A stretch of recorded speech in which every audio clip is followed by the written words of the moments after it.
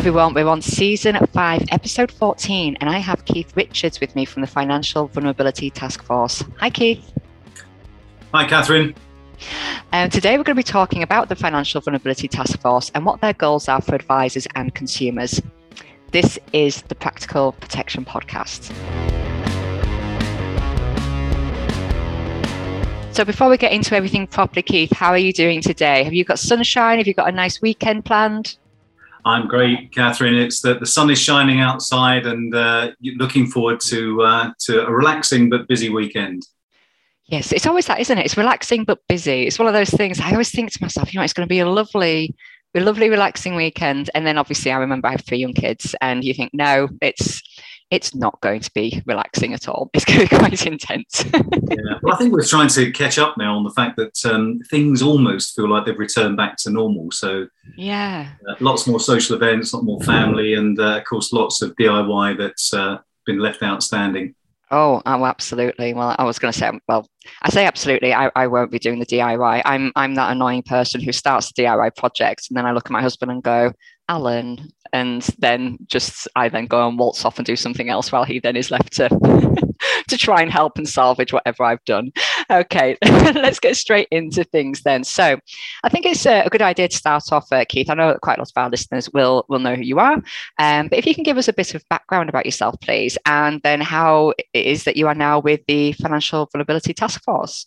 Yeah, absolutely. I mean, I've spent pretty much most of my working career in financial services.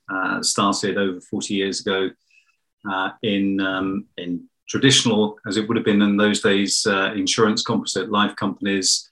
I've been in advised roles. I got onto the retail board for Royal London Group, was head of retail, and then also moved in to become a key director for Tenet Group in the days when Tenet probably had nearer 4,000 or 5,000 intermediaries under its various brands. Helped lots of businesses set up their own independent IFA businesses over that period. And just on the back end of just as the Retail Distribution Review was introduced in 2013, I took on the role of CEO of the Personal Finance Society. So for many, they were slightly surprised, given that I'd been around the market for some time, and they couldn't quite work out why I'd moved to a professional body when they thought the professional body was just about qualifications, and that had all been done. Anyone who needed to be diploma had kind of happened. So, and of course, at that time, there was a large, mainly most experts were predicting a 60% attrition rate as a direct result of the regulatory reforms that we will refer to as the RDR. Not least because, of course, the abolition of commission and transfer to fee only. But I was never that sceptical. I had a lot of confidence and faith in the market. And I guess having a broad experience operating at executive level, both in composite life companies, major IFA businesses and networks, gives you a slightly different perspective on the market. And often there's a lot of confusion about the dynamics of how big firms operate versus small firms. And of course, the advice sector is made up predominantly of small firms, so over 5,000 small firms, probably on average size of about 5 employees per firm, compared to, of course, if you take the life company sector, then that's a smaller number of very large and often global companies with thousands of employees. So the dynamics are very different, but it's been a fascinating career because I've largely been at the heart of quite a number of the reforms. I can go back to before regulation was introduced to the sector. In fact, I was a committee member for the Association of British Insurers back in those days, which was sort of a pseudo-regulator for the insurance sector. In fact, I was invited to do radio shows for BBC Cambridge back in my very early days. In those days, it was predominantly talking about household claims, motor insurance, travel insurance, and so on. But of course, savings and protection, and in particular, retirement pensions were becoming a big thing back in the 80s. So that occupied a lot of my time. So it's been a very broad journey. How did I get to the Financial Vulnerability Task Force? Well, it was simple. In the 8 and a bit years of leading the Personal Finance Society, I think our profession has come on leaps and bounds. I saw a massive change. That PFS saw growth in membership. We saw massive levels of growth in engagement from members and indeed regulators and government. In fact, I've had the privilege of being invited by government to been on quite a number of working parties. I was only one of two from industry, so to speak, that was invited onto the government's pension freedoms implementation group. And that gave me a lot of insights, but it also gave us an opportunity to raise the profile of professional advice, not only to policymakers, governments, regulators, but also it did allow us to introduce some initiatives that went in front of the public, because raising professional standards is no good if no one knows about it. Oh, absolutely.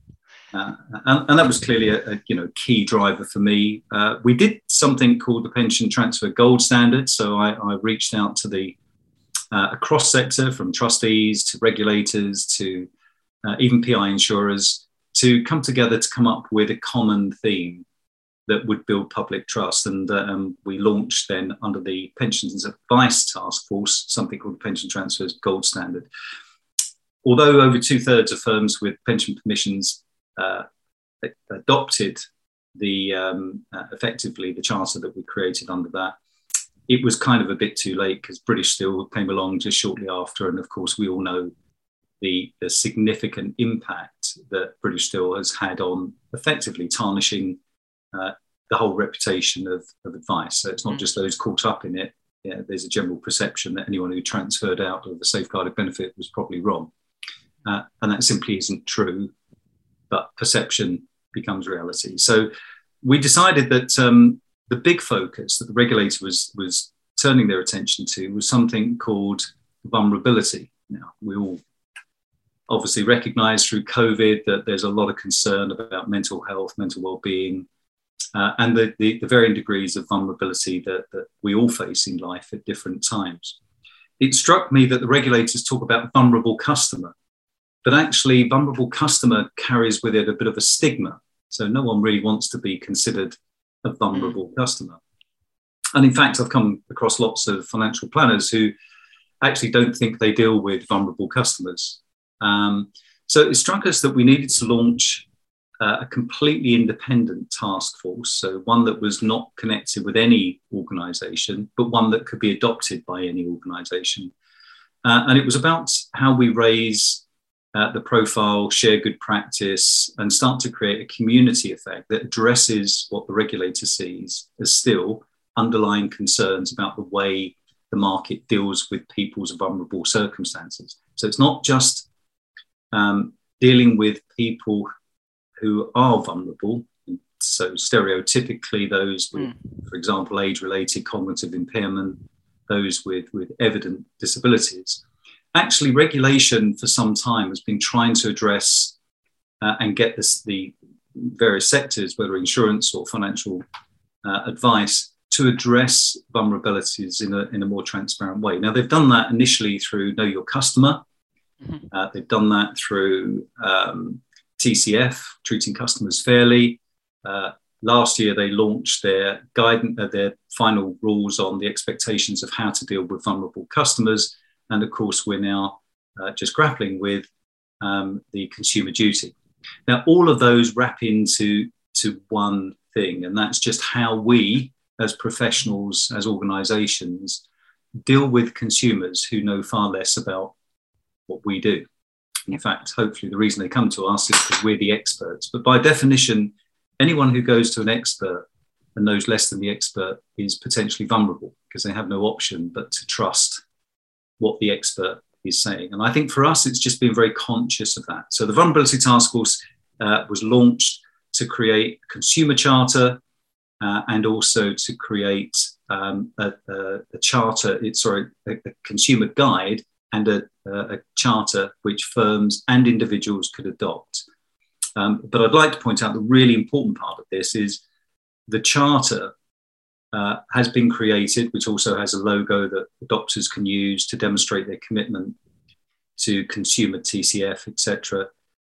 It's not about talking about what the task force does. Actually, the charter enables firms and individuals to talk about what they do and the firm or individual's commitment to how they deal with various vulnerable circumstances.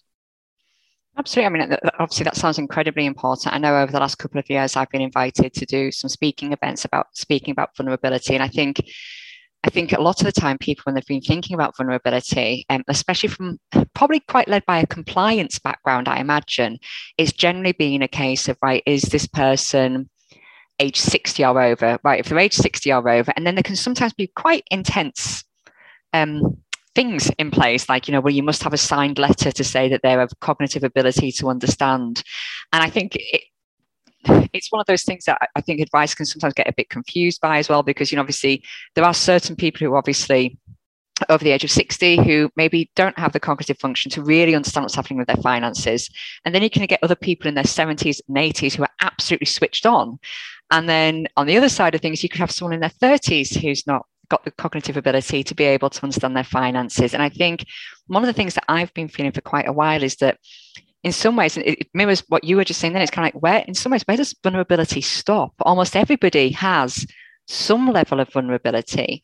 An example, it's and again, I think this is something where advisors can sometimes think, well, what do we do? Because I mean, obviously, I talk quite a bit about vulnerable client registers and the processes that you would maybe take to make sure that you're monitoring and making sure that people are being looked after properly. And it's that kind of thing, like, so where do we draw the line sometimes? Because, if somebody comes to us and they have a mortgage, but they don't have something like life insurance in place or potentially income protection in place, then in a sense, they're financially vulnerable and their family's financially vulnerable because there's a huge liability there that might not get repaid if something happens to them on the mortgage side. And then if they're not well, then the home could be their home could be at risk if they're unable to keep up the mortgage payments. So that there's so many aspects to it. And I think it's brilliant that there is this task force here to really help educate the consumers and the advisors on what to do. And I know you mentioned that there's a charter and it's got 9 key areas for firms to sort of agree and uphold to sort of confirm that they're supporting the Financial Vulnerability Task Force. Can you take us through these, please? Yeah, of course, absolutely.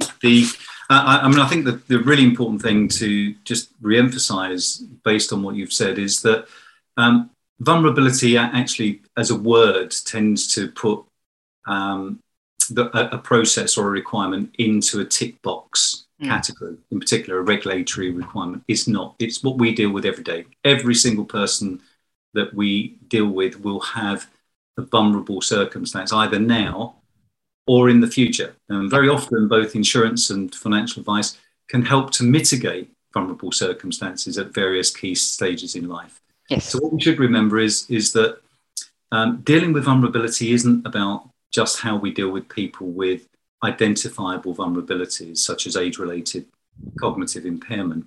Actually, it's how do you deal with a 30-year-old who has clear saving objectives today, but actually may also have some objectives about life changes within 2 years.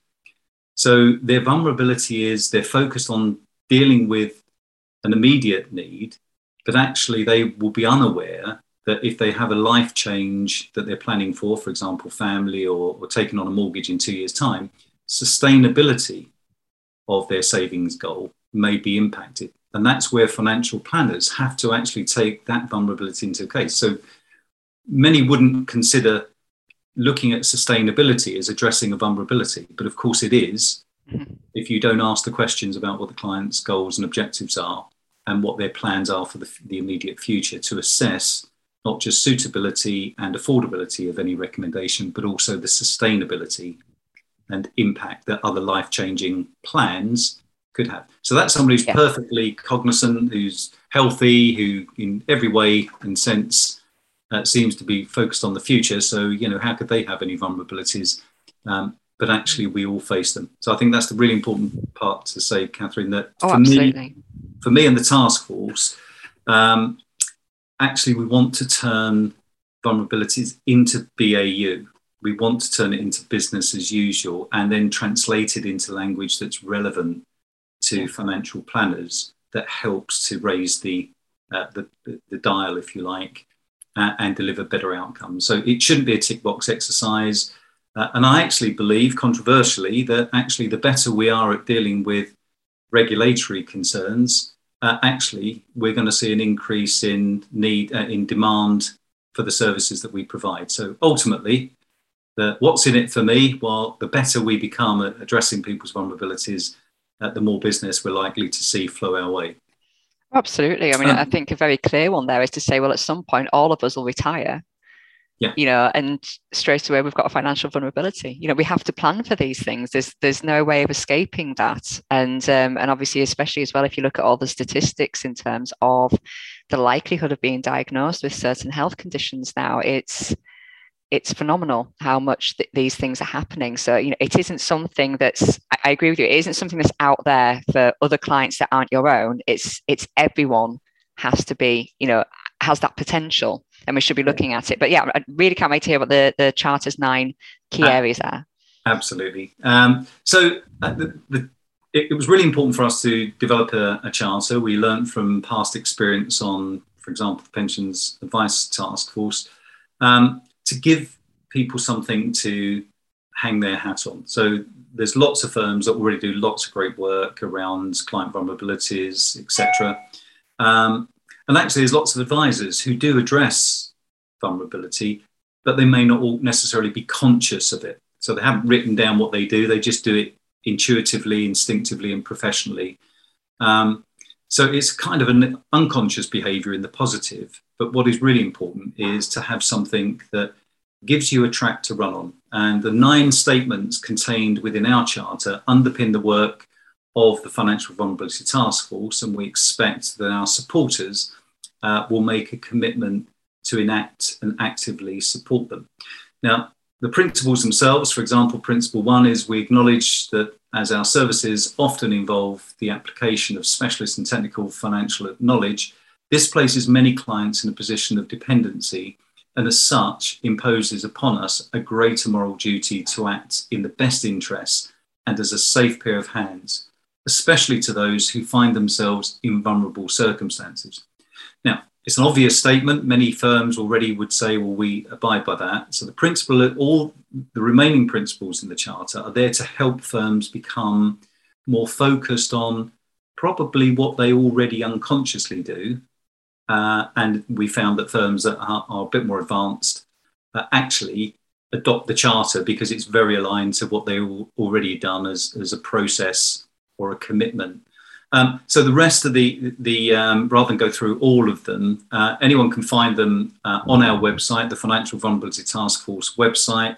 There's a tab, the Charter, and of course this is what we expect people to commit to. So we've had feedback that it's really helpful because it has really helped to stimulate some thought process of what the firm or the individuals already do, but hadn't consciously written it down anywhere. So many firms have adopted the Charter. They've actually printed it up, put it in a frame, and they've actually put it on their office wall on their website as their adopted Charter, 9 underlying principles about how they deal and treat their customers fairly. So again, we're slightly changing terminology. The Charter is just allows firms and individuals to adopt something that allows the firm to talk about what they do, not what we do. Is what they do. So again, the independence and impartiality is the task force is a community interest company. All of the directors on the board who are very varied and bring different experience in are all pro bono. So there's no commercial interest.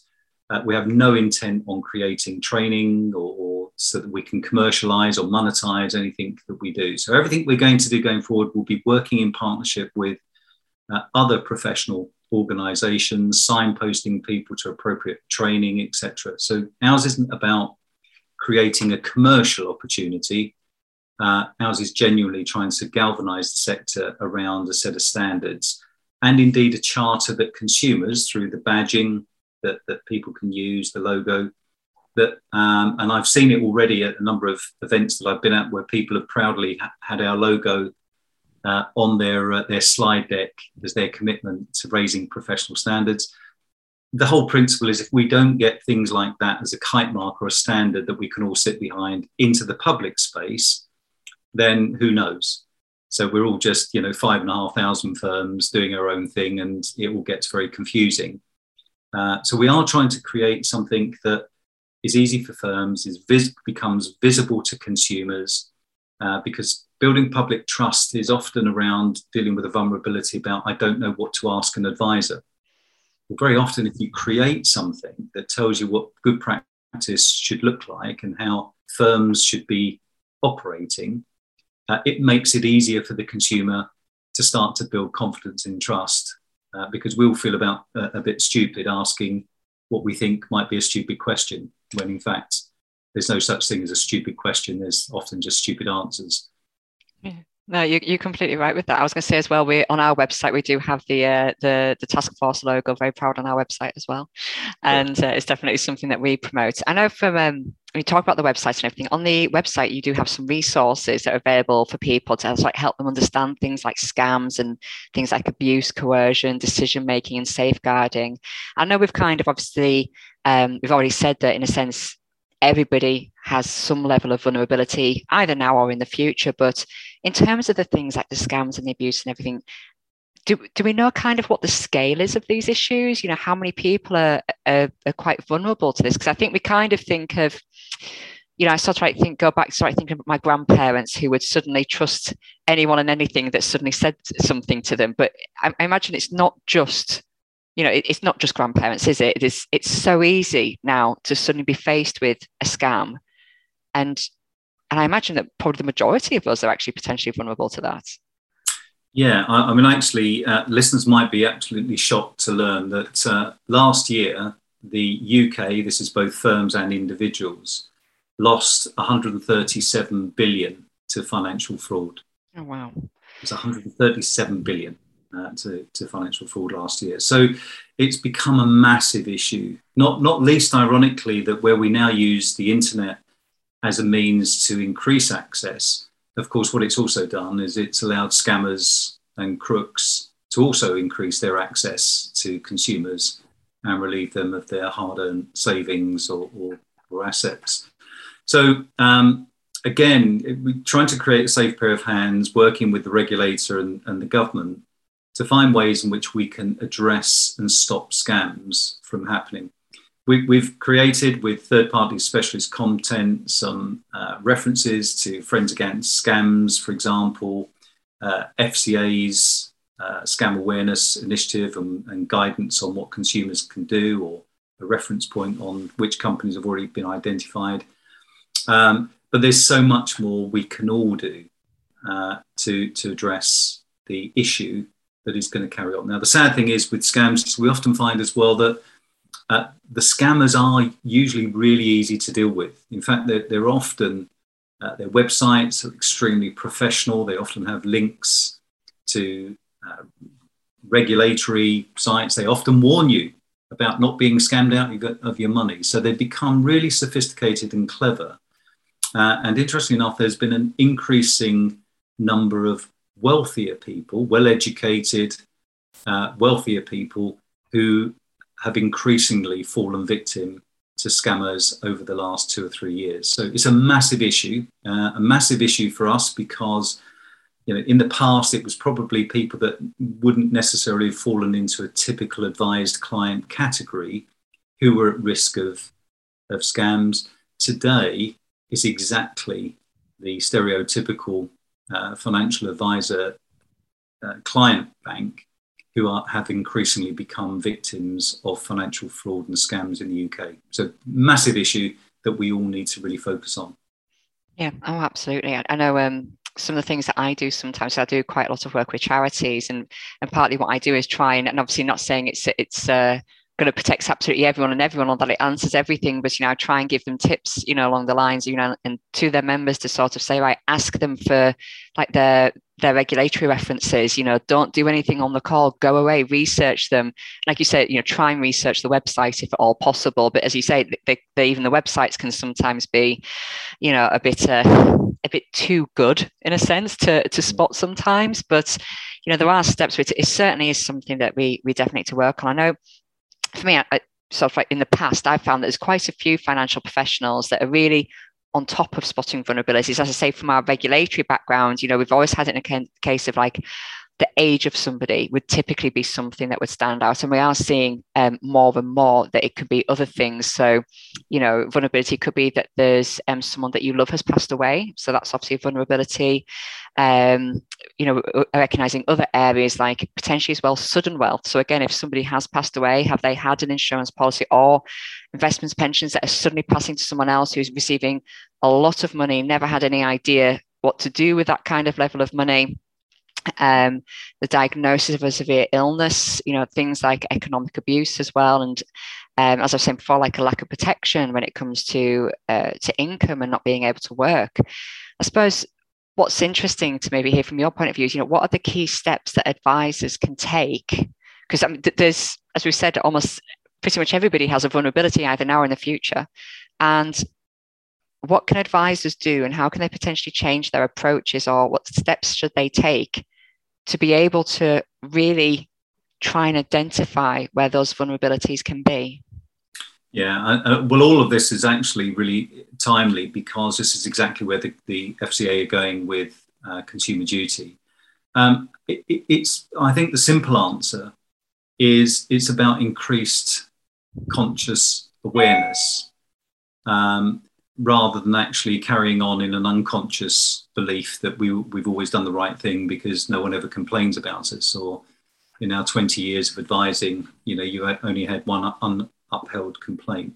That isn't really what regulation and good outcomes is about. It's being conscious about the good things that we do. So the reason that we're often asked to test what we do to prove that our clients are happy with the service is because the absence of a complaint doesn't mean to say that people are getting good outcomes or they're happy with what you do. So it's incumbent upon all of us to be a bit more, a lot more conscious and awareness of the responsibilities that we have and the duty of care that we have towards our clients.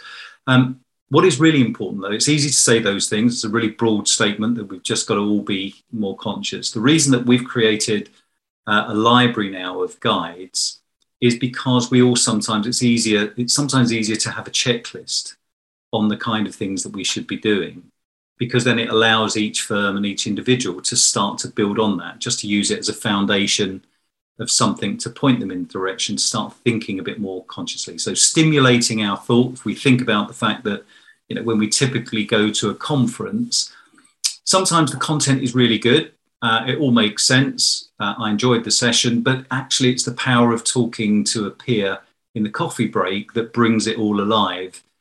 Because often we're talking about real cases which actually give examples of certain circumstances. We've got to be a lot more conscious to do that. And I think, Catherine, you mentioned things like sudden wealth. We've launched a paper on sudden wealth. We're providing a guide.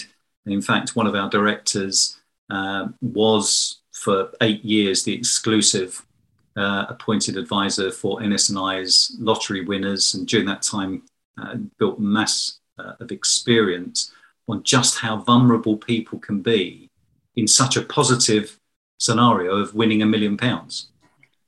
Not least, of course, the experience he came across of young people winning £1 million, and just how vulnerable they came to family members abusing their relationship and trying to relieve them of their winning. So financial advisors are increasingly seeing. We also launched a paper with the All-Party Parliamentary Group last year. Professor Keith Brown, who sits on our board, kindly contributed significantly to a paper on theft and fraud within families. Now, this is really interesting because when it was launched, lots of advisors started to tell me that they're noticing more and more concern around why people are disinvesting at certain stages without any logical reason. And they suspect that there could be pressure from family members. Now, in some instances, an elderly parent might simply want to help, an adult child who's got debt to clear it down while they can. But nonetheless, the advisor needs to be very alert to whether or not financial abuse is occurring.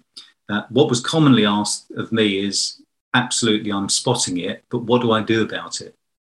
And they're the kind of things that, Catherine, we're trying to now work through with working parties, practitioners who are prepared to give up some of their time to share good practice that creates, again, a safe pair of hands, but an environment for adopters of the Charter to come to and pull on resource for firms who, I've come across a number of firms who already do a huge amount of work, who are now prepared to share some of their work with the broader community. It doesn't erode competitive, quite the opposite. Actually, it starts to unify standards. And this really is all about building trust, as there's over 8 million or more consumers in the UK who don't really engage with financial advice, who need it, but just don't do it. The sad thing is they become even more vulnerable to scammers.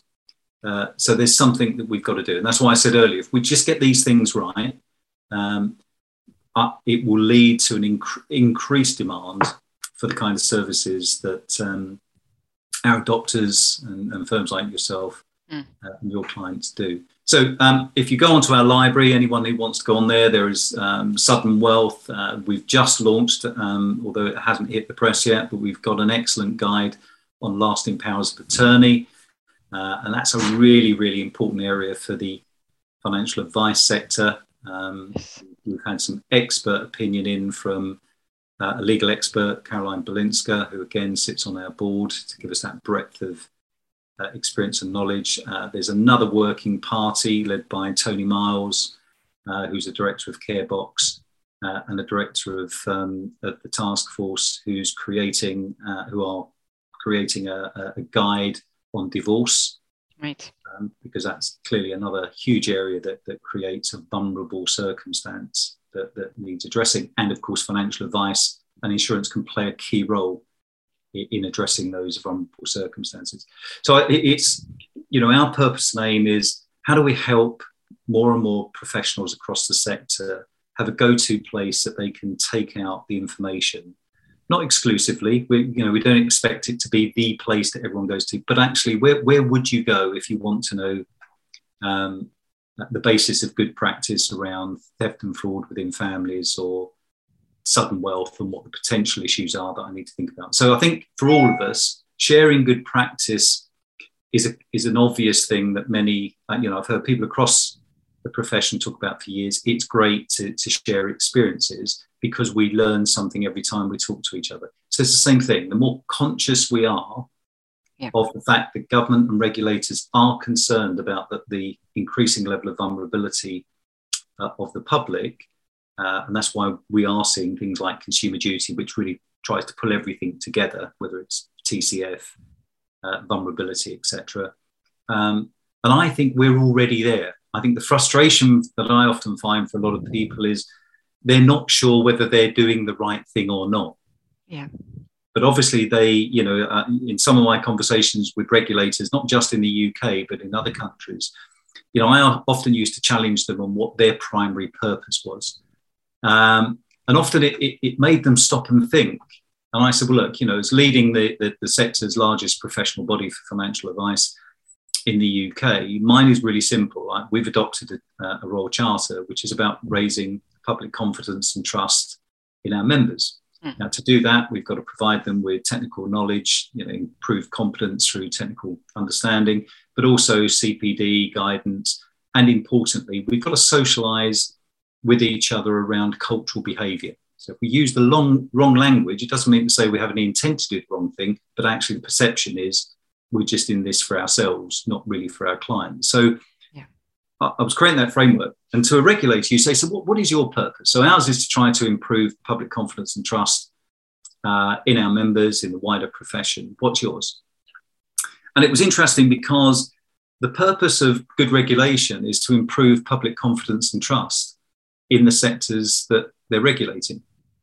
But often regulators unconsciously try to demonstrate that you can be confident because they're there taking action. But if the only thing the public see is the regulators taking action against the minority who do the wrong thing, then actually it absolutely distorts the perception, erodes trust in the sector, and is likely to deter members of the public making the right decision to seek out either the appropriate protection that they need or the level of advice that they should be getting. So we were working carefully with regulators, say not just here, but internationally. In fact, I've had an invite from one to speak abroad on vulnerability. But it's how we now translate that into everyday language. So I think the important thing for me, for financial advisors, they are much further ahead than they realise, but often they're massively frustrated because they think regulation is making life over bureaucratic, extremely costly.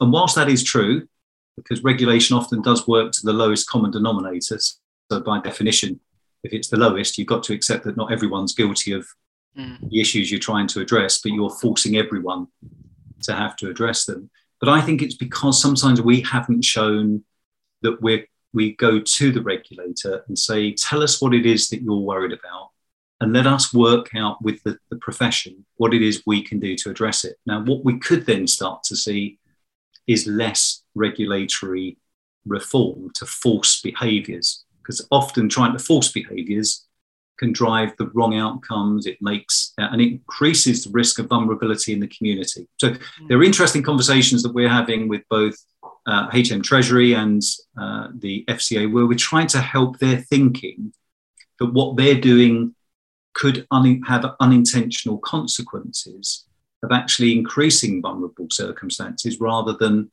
reducing or addressing them.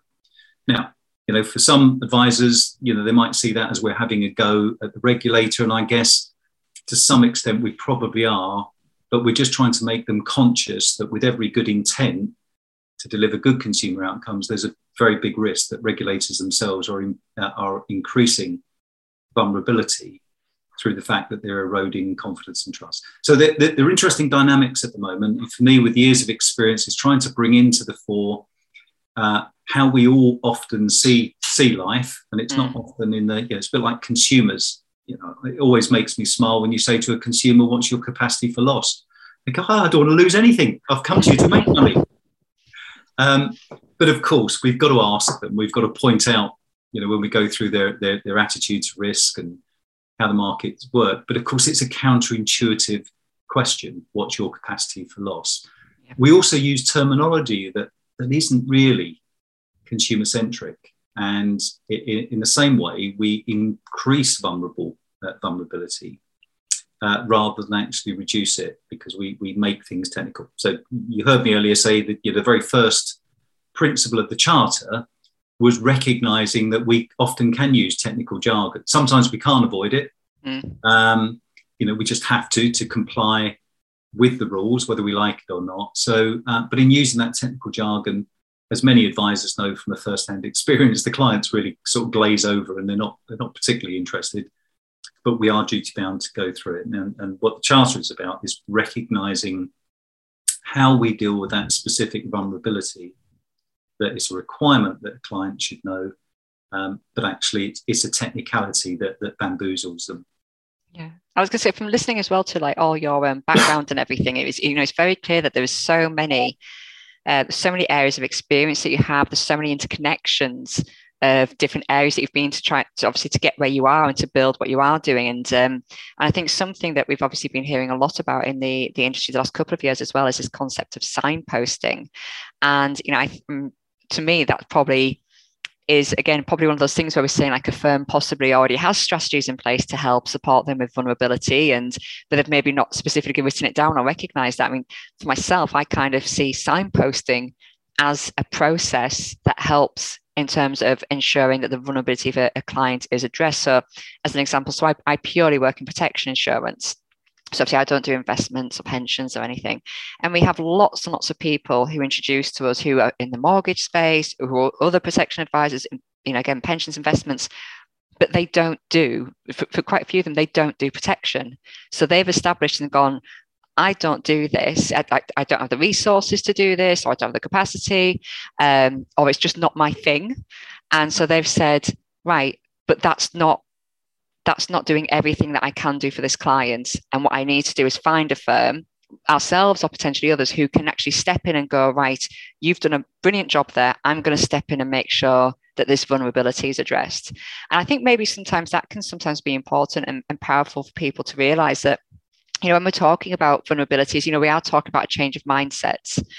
And but I think people need to make sure they don't think of it as like, right, I'm going to get like this thing of like 50 things I need to do to suddenly make sure that we're completely on top of, people who are vulnerable and this and that. And I'm going to need to suddenly start doing this. It can be, as to answer some of the things, some of the concerns could just be as simple as saying, right, you know what? We're not addressing that vulnerability internally because it's just not our key skill set. But that doesn't mean we can ignore it. Yep. We need to find someone else to do it. And I'm assuming that signposting is going to be quite a powerful tool in this.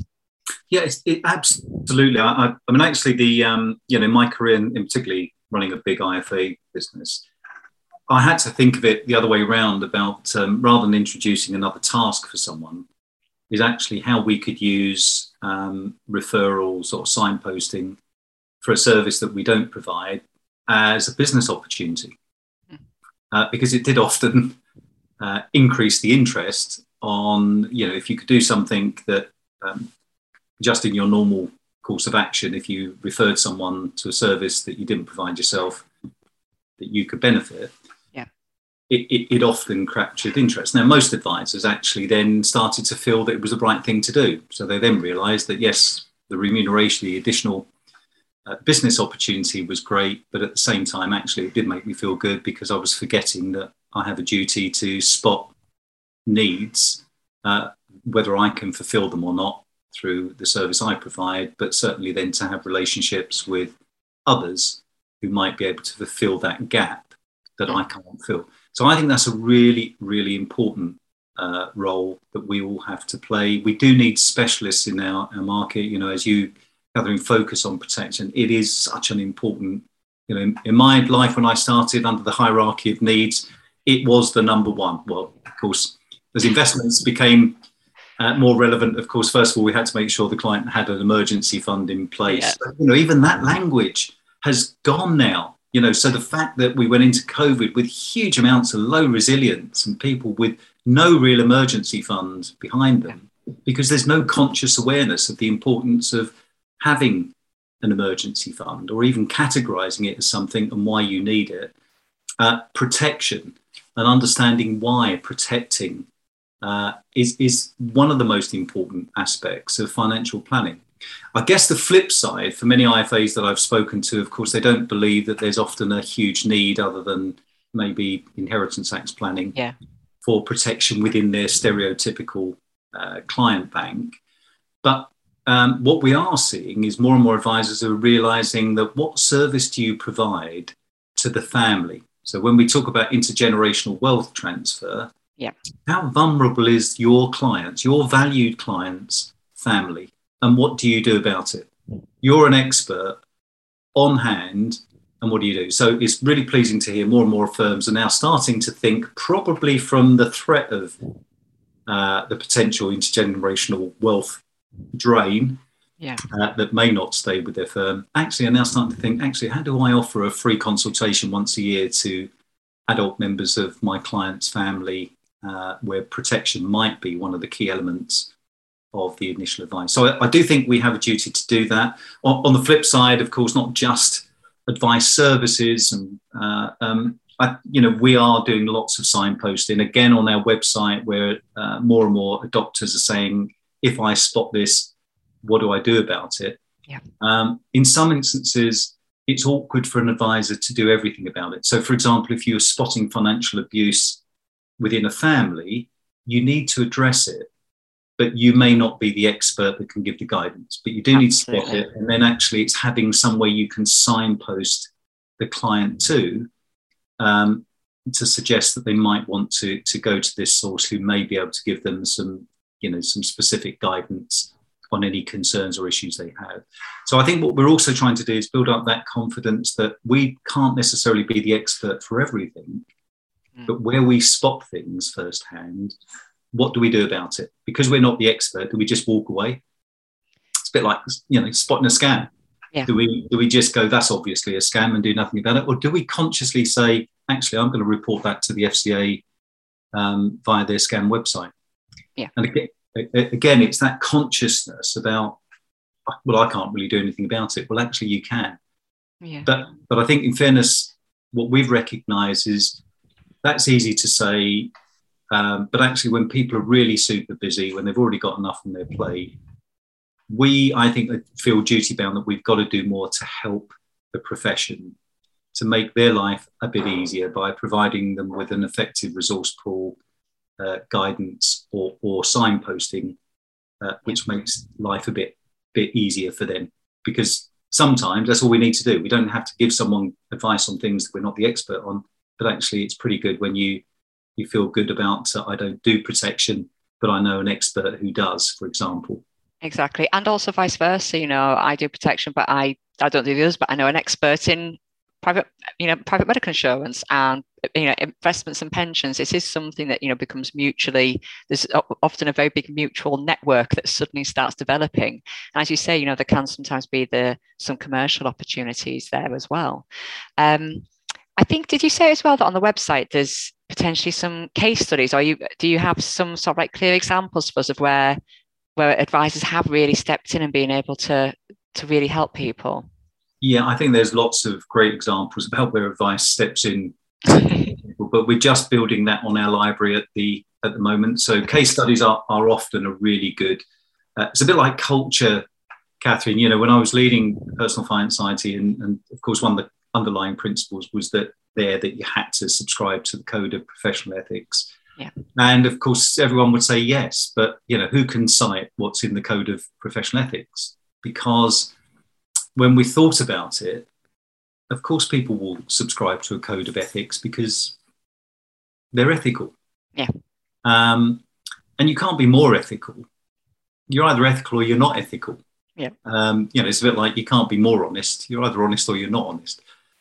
So we had to then start turning ethical dilemmas into case studies, which then helped to bring our code of ethics to life. It made it real. So in a very similar way with vulnerability, we already spoke earlier that, a lot of advisors in the past wouldn't have recognized that doing the right thing at the point of advice and checking suitability and affordability made it suitable.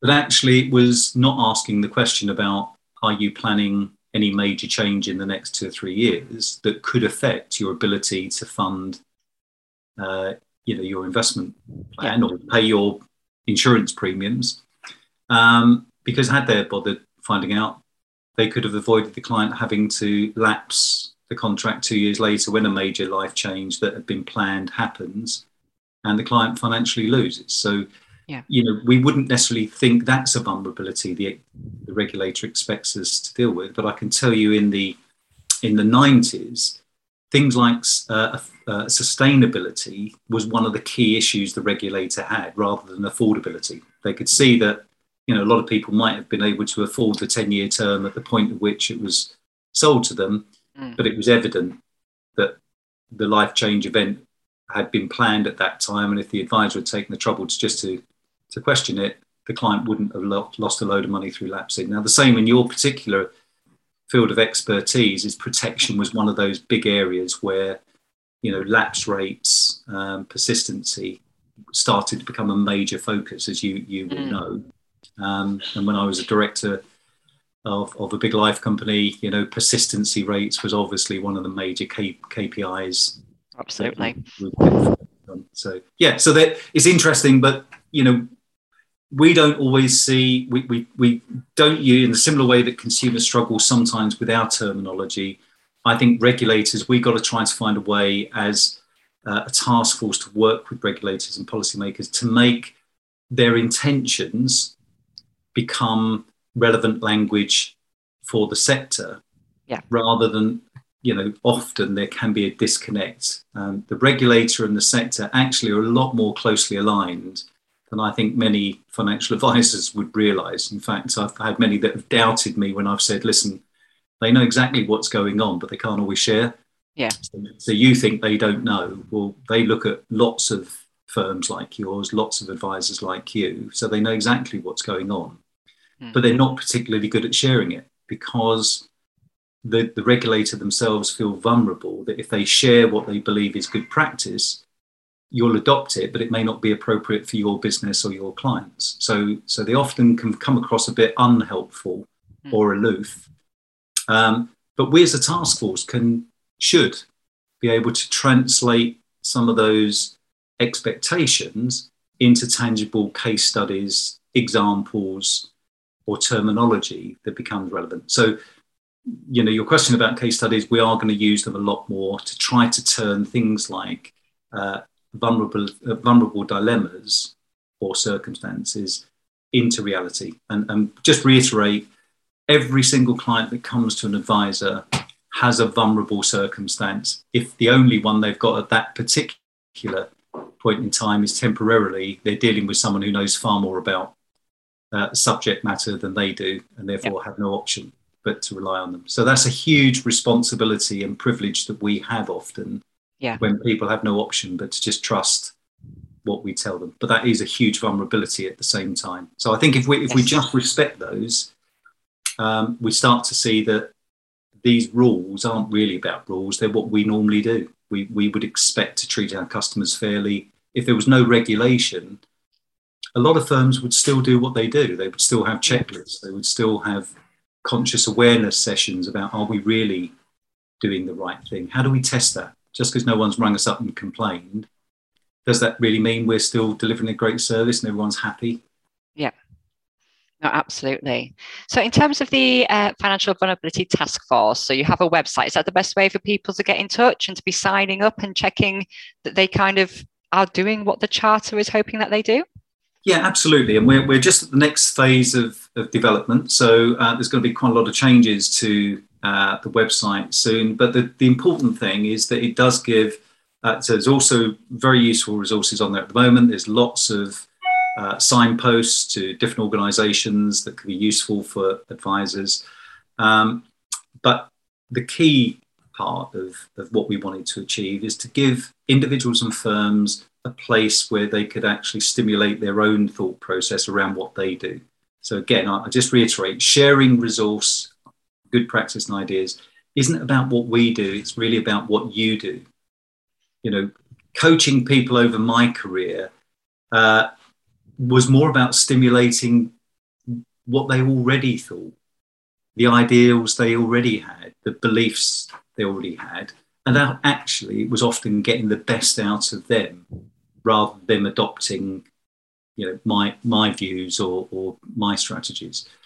And I think in a very similar way, that's what we're trying to do here. But actually, how do you do it without visibility? So you will see for those that adopt the Charter, interestingly enough, we're getting more firms who adopt the Charter now want people within their firm to adopt the Charter because it becomes a visible and conscious awareness that they're committing to something. Yes. And equally, it means that they get, a nice colourful logo that they can actually put on their business cards, on their stationery, or on their website, without detracting from the firm's own marketing brand, etc. So, for example, it's not the Taskforce logo that's used; it's the safe pair of hands, the Charter, the Financial Vulnerability Charter that firms can adopt and use. That's brilliant. Well, thank you so much for joining me, Keith, and for going through all of this. It's been really, really insightful, and I'm really hoping that lots of people go in to check out the website. I believe the website is www.fvtaskforce.com. So just for anybody with my northern accent that couldn't pick them up, that is foxtrotvictortaskforce.com. And next time I'm going to be back with Matt Van, and we're going to be looking at insurance options for people that are working in the armed forces. And if you'd like a reminder of the next episode, please do just drop me a message on social media or visit the website practical-protection.co.uk. And please don't forget that if you've listened to this as part of your work, you can claim a CPD certificate on the website too, thanks to our sponsors, the Octo members. So thank you so much, Keith. You're very welcome, Catherine. It's been a pleasure.